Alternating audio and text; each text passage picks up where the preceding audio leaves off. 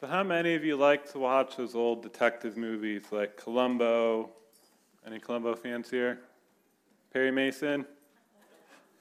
What about Matlock? So, Matlock personally was my absolute favorite. I loved watching his show as well as the others. Wasn't really a fan of Columbo. Thought those episodes were way too long. Couldn't keep my attention span. But anyway, what made these shows so enjoyable was that every single episode you had a new mystery. Now, usually with Matlock, it was someone who was falsely accused of something, and his job was to prove their innocence. So we go through a whole episode of twists and turns with the main character following the clues until finally he solved the mystery. Well, this morning we're going to do a little bit of detective work. We're going to be looking at a church that's in Scripture that was extremely successful. They seem to be doing everything perfectly right. At least it looked that way on the outside. But on the inside, we see that there's something that was hurting this church. And if it wasn't reversed, it would lead to this church's eventual decline. Now, while today's message deals with a church, it's applicable to every single one of us as individuals. So in the same way this church had to evaluate itself or check itself, we too as well, specifically with our heart. This is where the title of the sermon, Heart Check, came from. So this morning we're going to do a heart check and see what is happening with our heart spiritually. So I'm guessing that if you're going to go to a book in Scriptures to read about your heart, Revelation probably would be the last book you'd go to. But that's going to be where we're going to be sitting in this morning and studying from. We're going to be speaking from Revelations chapter 2, verses 1 through 7. Again, it's Revelation 2, 1 through 7. It says, "To the angel of the church in Ephesus write, These are the words of him who holds the 7 stars in his right hand and walks among the 7 golden lampstands. I know your deeds, your hard work, and your perseverance. I know that you cannot tolerate wicked men, that you have tested those who claim to be apostles but are not, and have found them false. You have persevered and have endured hardship for my name, and have not grown weary.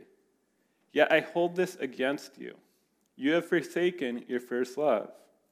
Remember the height from which you have fallen. Repent and do the things you did at first. If you do not repent, I will come to you and remove your lampstand from its place. But you have this in your favor. You hate the practices of the Nicolaitans, which I also hate. He who has an ear, let him hear what the Spirit says to the churches. To him who overcomes, I will give the right to eat from the tree of life, which is in the paradise of God." Now, the word revelation simply means revealing, but it's also where the English word apocalypse comes from. Now, if when you hear the word apocalypse, you automatically think of chaos and destruction, you are not alone. That word has become synonymous with chaos and destruction, disasters. Think about a lot of the movies out now, they're talking about the apocalypse. But in reality, it's not that intimidating of a word. Revelation means to uncover, to reveal, or to make manifest something. So you see in Revelations, we see the Holy Spirit revealing or pulling back the curtain, allowing us to see the fulfillment of his purpose. God is showing us his plans for his church. Now, the author of Revelation was the Apostle John, who also wrote the Gospel of John, as well as the 3 epistles, also named John. I think he could be a little more creative with his naming, but it was written during the time of the Roman Empire when Titus Flavius Domitian was the emperor, and he demanded that he was to be worshipped as a god. Now, you can see how this would naturally lead to widespread persecution throughout the empire because we know not to worship people who aren't God. And so John was one of these people who was persecuted. He was arrested and he was sent to the island of Patmos, a prison colony on the coast of Asia Minor. Now, I know an island in the Mediterranean off the coast of Asia Minor sounds kind of attractive. We'd probably like to go and spend a weekend there, but let me tell you, this island was not a nice sandy beach. It was very rocky. If you ever Googled a picture of it, you'd see that it's basically a bunch of jagged rocks just sitting up from the ground. It pretty much is worthless, hence the reason it became a prison colony. So while the book of Revelation was originally sent to 7 churches in Asia Minor, John, as I said, meant for any believer to be able to read it and profit from its words. And so in this passage, or this section of Revelation, John is writing about 7 specific revelations to 7 specific churches that Jesus was speaking through him to. And this is where our passage comes in, is to the church in Ephesus, the same church that Paul wrote his letter to, known as Ephesians. Now, Ephesus, out of these 7 cities, was considered to be the most major city of them all. Even though Pergamum was considered the capital city, Ephesus had the honor of being the greatest city, to the point where their proconsul, which was their equivalent of a governor, when he was basically inaugurated, he was required to go through Ephesus before any other city because of its importance. Ephesus was also a huge commercial center. It was right in the center. It had a major seaport that connected it to highways that took it throughout the rest of Asia Minor. And it also was a major religious center where religion and magic were woven together. So this was extremely popular. We know that the Romans had many gods. When they took over the Greek Empire, they took the Greek gods and made them their own. And in Ephesus, they especially liked the mixing of magic and religion together. And so Ephesus was a major hotspot of this, specifically for the Greek goddess Artemis, which we'll come to in a little bit.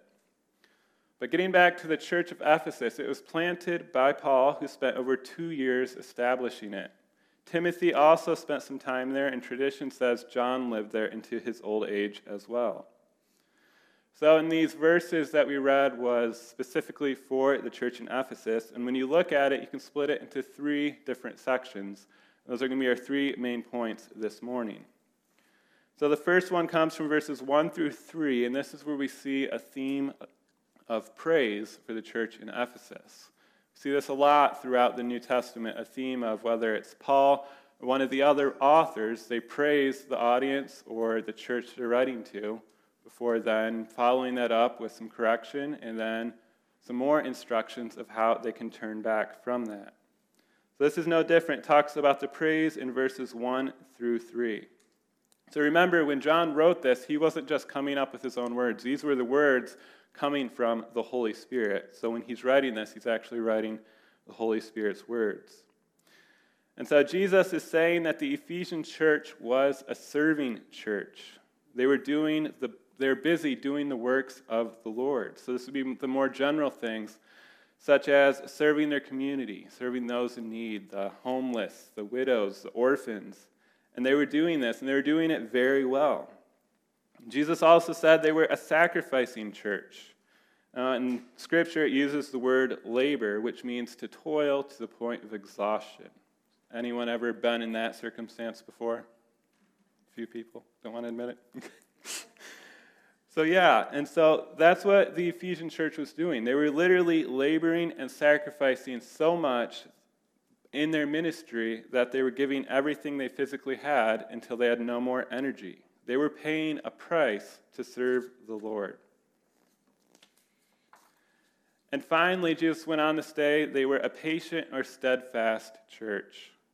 The word patience is talking about the meaning of endurance under trial. So being a believer in Ephesus was not an easy thing to be. We just talked about how they paid a dear price physically by giving all their time, all their resources. We also talked about how they were forced to worship their emperor. And so if you're a believer not worshiping the emperor, it's going to be a pretty tough place for you to be. So this was a really hard place to be a believer, but this church stood firm amidst all this persecution, amidst all these trials.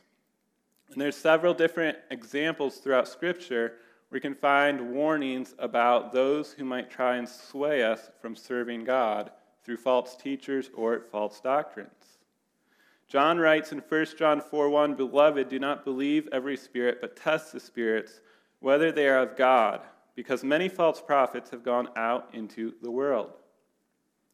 So as the church, we have many false teachings or things that oppose God's directions for us. So now it's easy when we look at the New Testament of seeing false teachers and false doctrines. We don't really have a bunch of people walking up to us in our day-to-day lives trying to talk theology with us. But we do have things that come between us and God, things of the world that are kind of driving a wedge between us and our relationship of God. And so this is what John was talking about with the church in Ephesus as well as us here today. So the church in Ephesus, as I said, they were really good at standing up against false teachers. Anytime someone came and taught them something, they would compare it to Scripture. If they couldn't find something in Scripture to back it up, they knew it was a false teacher and refused to listen to it. They tested the spirits. They questioned what people said and compared it to the Word. And they did not waver. They did not give in to the false teachers that we see throughout the New Testament that other churches were doing. In Acts 20:29, Paul is foretelling that the Ephesian church would once be troubled by savage wolves. And we can find that fulfillment through these trials that they were now facing. So they separated themselves from these false teachers and these false doctrines, and while doing this, they were a suffering church that patiently bore their burdens and toiled without fainting. Essentially, the Ephesian church did not take their faith lightly. They were passionate for Christ, and they were passionate to be followers of Christ to the point where they were willing to pay for it. Now, let's imagine that you're going to get your mail. You go get the big handful of mail, you weed through all the junk mail, you weed through all the bills, all the boring stuff, and then you find one letter that stands out. It stands out because it's a personalized letter. It has the address written, it's not printed. You open it up, and it's this beautifully written, handwritten letter. And in it, you see words telling you how much you've served the Lord, talking about how much you've labored for Christ, how much you've sacrificed for Him, how patient you were, how steadfast you were, how strong you were against the teachings of the world, and how everything you did brought honor and glory to God. Then you get to the end of the letter and you find out that Jesus Himself wrote this. I mean, that would be a pretty impactful letter. I mean, you might kind of doubt if it was true or not, but let's just say you do believe it's a true letter. That would be very significant. That would be a life-changing moment.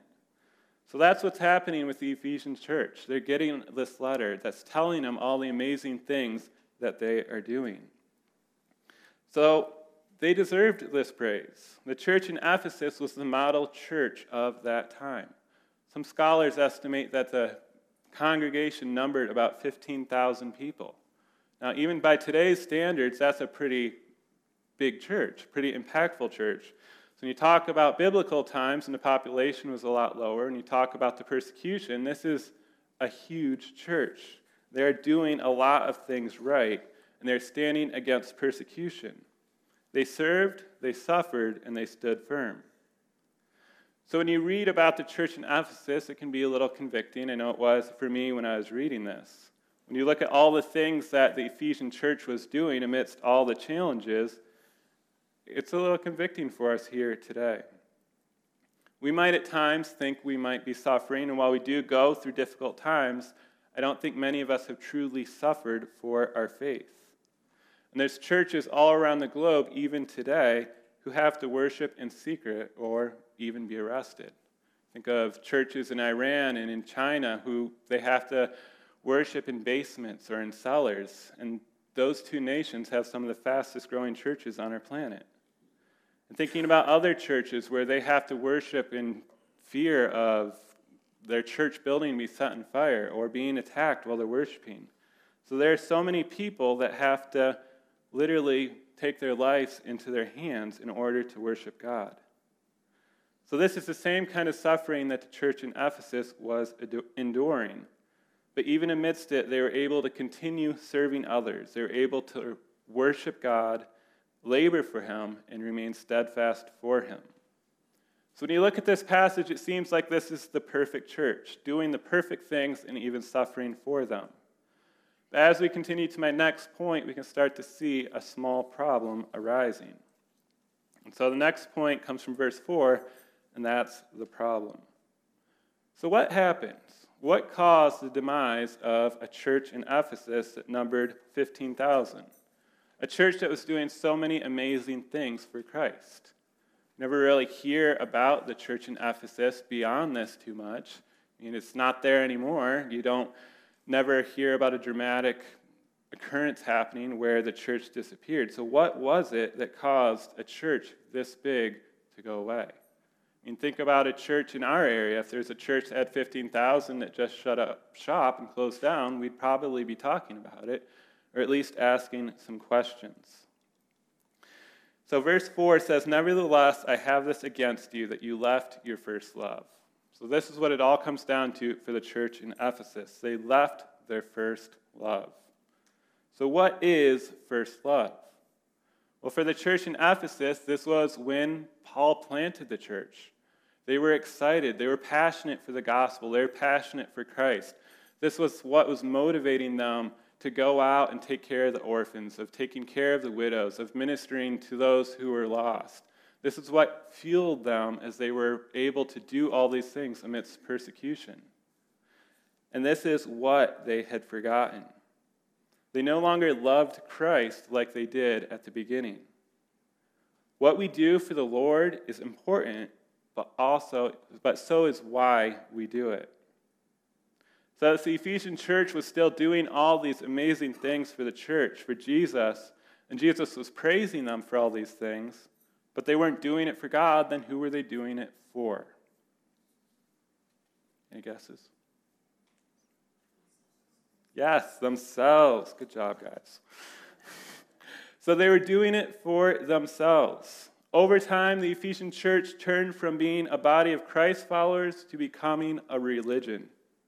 Religion is when we do acts of devotion and affection with selfish motives, or it's righteous actions with selfish motivations. Throughout Scripture, we can see that God hates religion.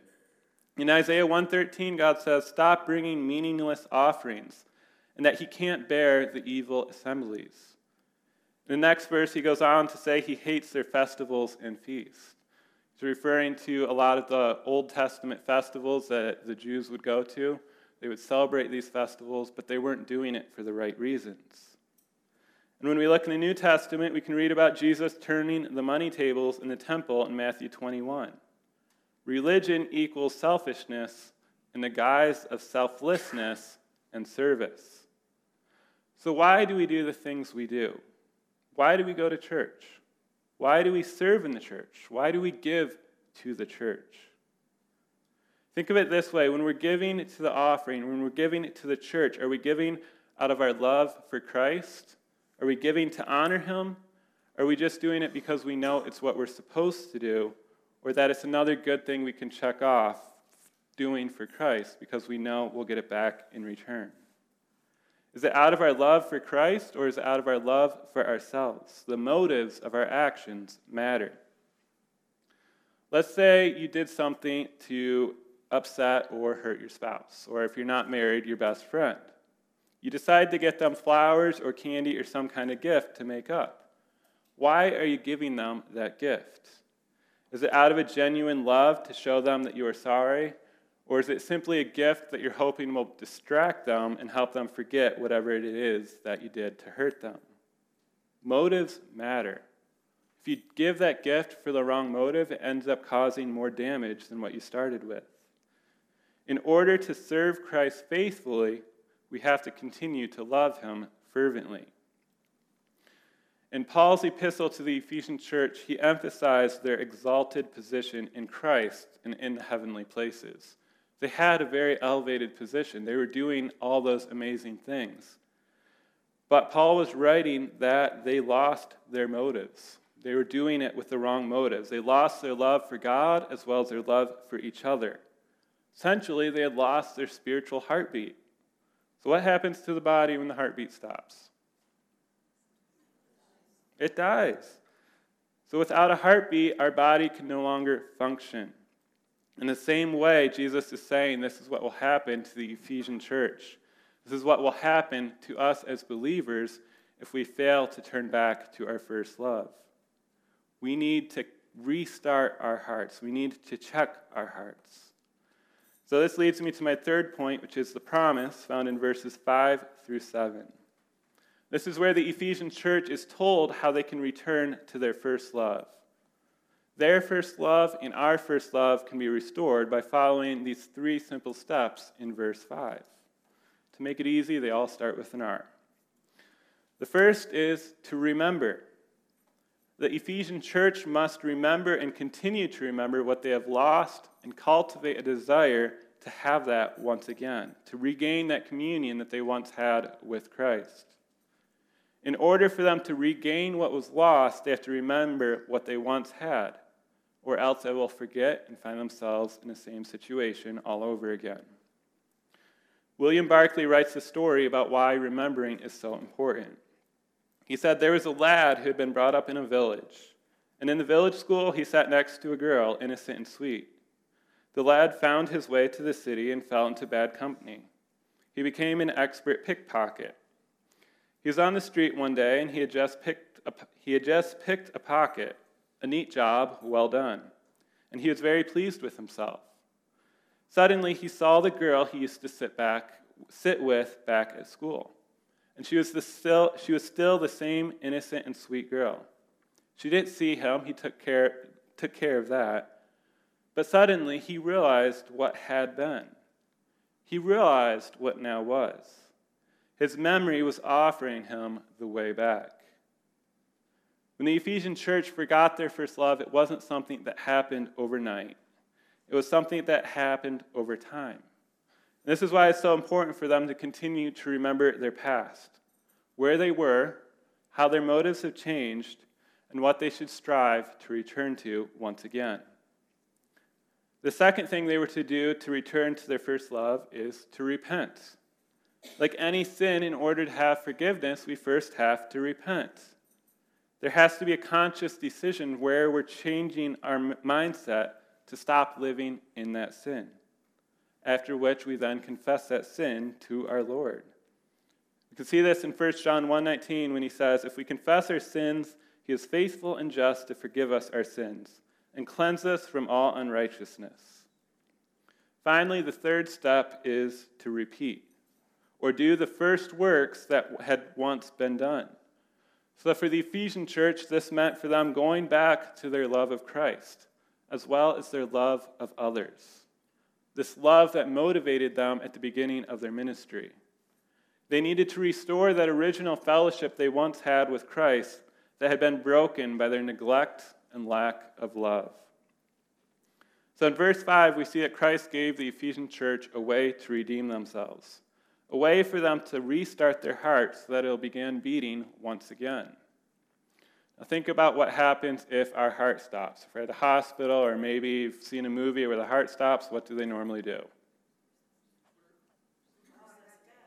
They resuscitate. They use the AED device, electronic paddles, where it just charges electricity and it just shocks your heart back into rhythm.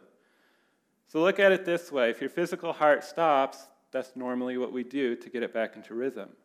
This is what God is calling the Ephesian church to do. He's calling us to do, is essentially use an AED to restart our spiritual heart for Him. But just as with your physical heart, if you have an AED device next to you, it's not going to do much good if you just leave it sitting next to you or if someone just sets it next to you. They have to actually move. They have to actually put it on you and push the button. In the same way, God is not forcing us to do this. He's providing a way for us to return to Him, but we have to actually do it. We have to actually follow His directions. In the second half of verse 5, the Ephesian church is being told that if they fail to come back, that He will come to you quickly and remove your lampstand from its place unless you repent. So they have their directions. They are told what they can do to go back, but they're also told what will happen if they do not. The lampstand in verse 5 represents the Ephesian church. In spite of the privileges that the Ephesian church has enjoyed, it was now in danger of losing its light. The church or believer that loses its love for Christ or for others will soon lose its light as well. Just as God lit a spiritual fire in the church in Ephesus, he's also lit one in us when we've acknowledged him, when we've made him Lord and Savior over our life. God will light this fire, but we have to tend to it. We have to keep it going. If we don't repent of our sins and restart our heart, this fire will go out. When we read verse 7, we can see two things I want to take note of. The first is when he says, "He who has an eye, let him hear what the Spirit says to the churches." So this is again saying that while this was written to the church in Ephesus, it was also written to any believer who hears it or sees it, applying to us here today as we read these very words. So it makes it clear that no matter what others around us do, that we as individuals are still able to trust the Lord, no matter the circumstances that we encounter. The second thing I want to take note of is in the second half of verse 7 when he says, "To him whoever comes I will give to eat from the tree of life, which is in the midst of the paradise of the garden." Now when we think of the tree of life, what do we think of? Yes, the Garden of Eden. You guys are getting better. So we're thinking about the Garden of Eden. When we look at Genesis chapter 2, we can read about the tree of life. We see the story of how God created the tree of life, as well as the tree of good and knowledge and evil. This was the tree that Adam and Eve were forbidden to eat from, and we know that they gave into temptation, ate the fruit, and brought sin into the world. They were banished from this garden, including access to the tree of life. The ongoing battle against the sin they brought into the world can be seen all throughout the Old Testament, until Christ came into the picture and gave his life by dying on the cross. You can see this as the new tree of life. His death on the cross is what allows us to have eternal life. You see, this passage would have been very relatable to the church in Ephesus. We talked about how they were a hot spot for pagan worship, and one of them was Artemis. This was where the main temple to Artemis was, and it was an immaculate temple that was once considered one of the wonders of the world. Well, Artemis was the goddess of three things. It was the goddess of war.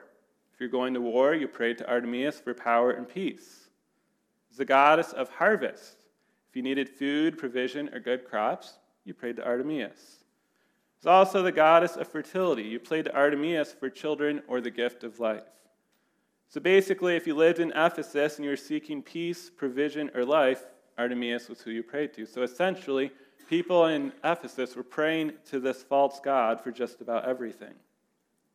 Well, in this temple to Artemis, there was a tree that was called the Tree of Asylum. Anyone who touched this tree, whether they were a criminal or just running away from something, would be safe as long as they were touching this Tree of Asylum located in the temple. So the Ephesians were very familiar with the concept of a tree of refuge. Jesus was telling them that they were going to the wrong tree, that they should instead be looking to him, the tree of life for deliverance. He was calling them to restart their hearts and redirect them towards him. As I said before, the last step to restore their first love was to return to the things that they did before they neglected their love of God. But as they do those things, he's saying that they need to turn to him as they do it.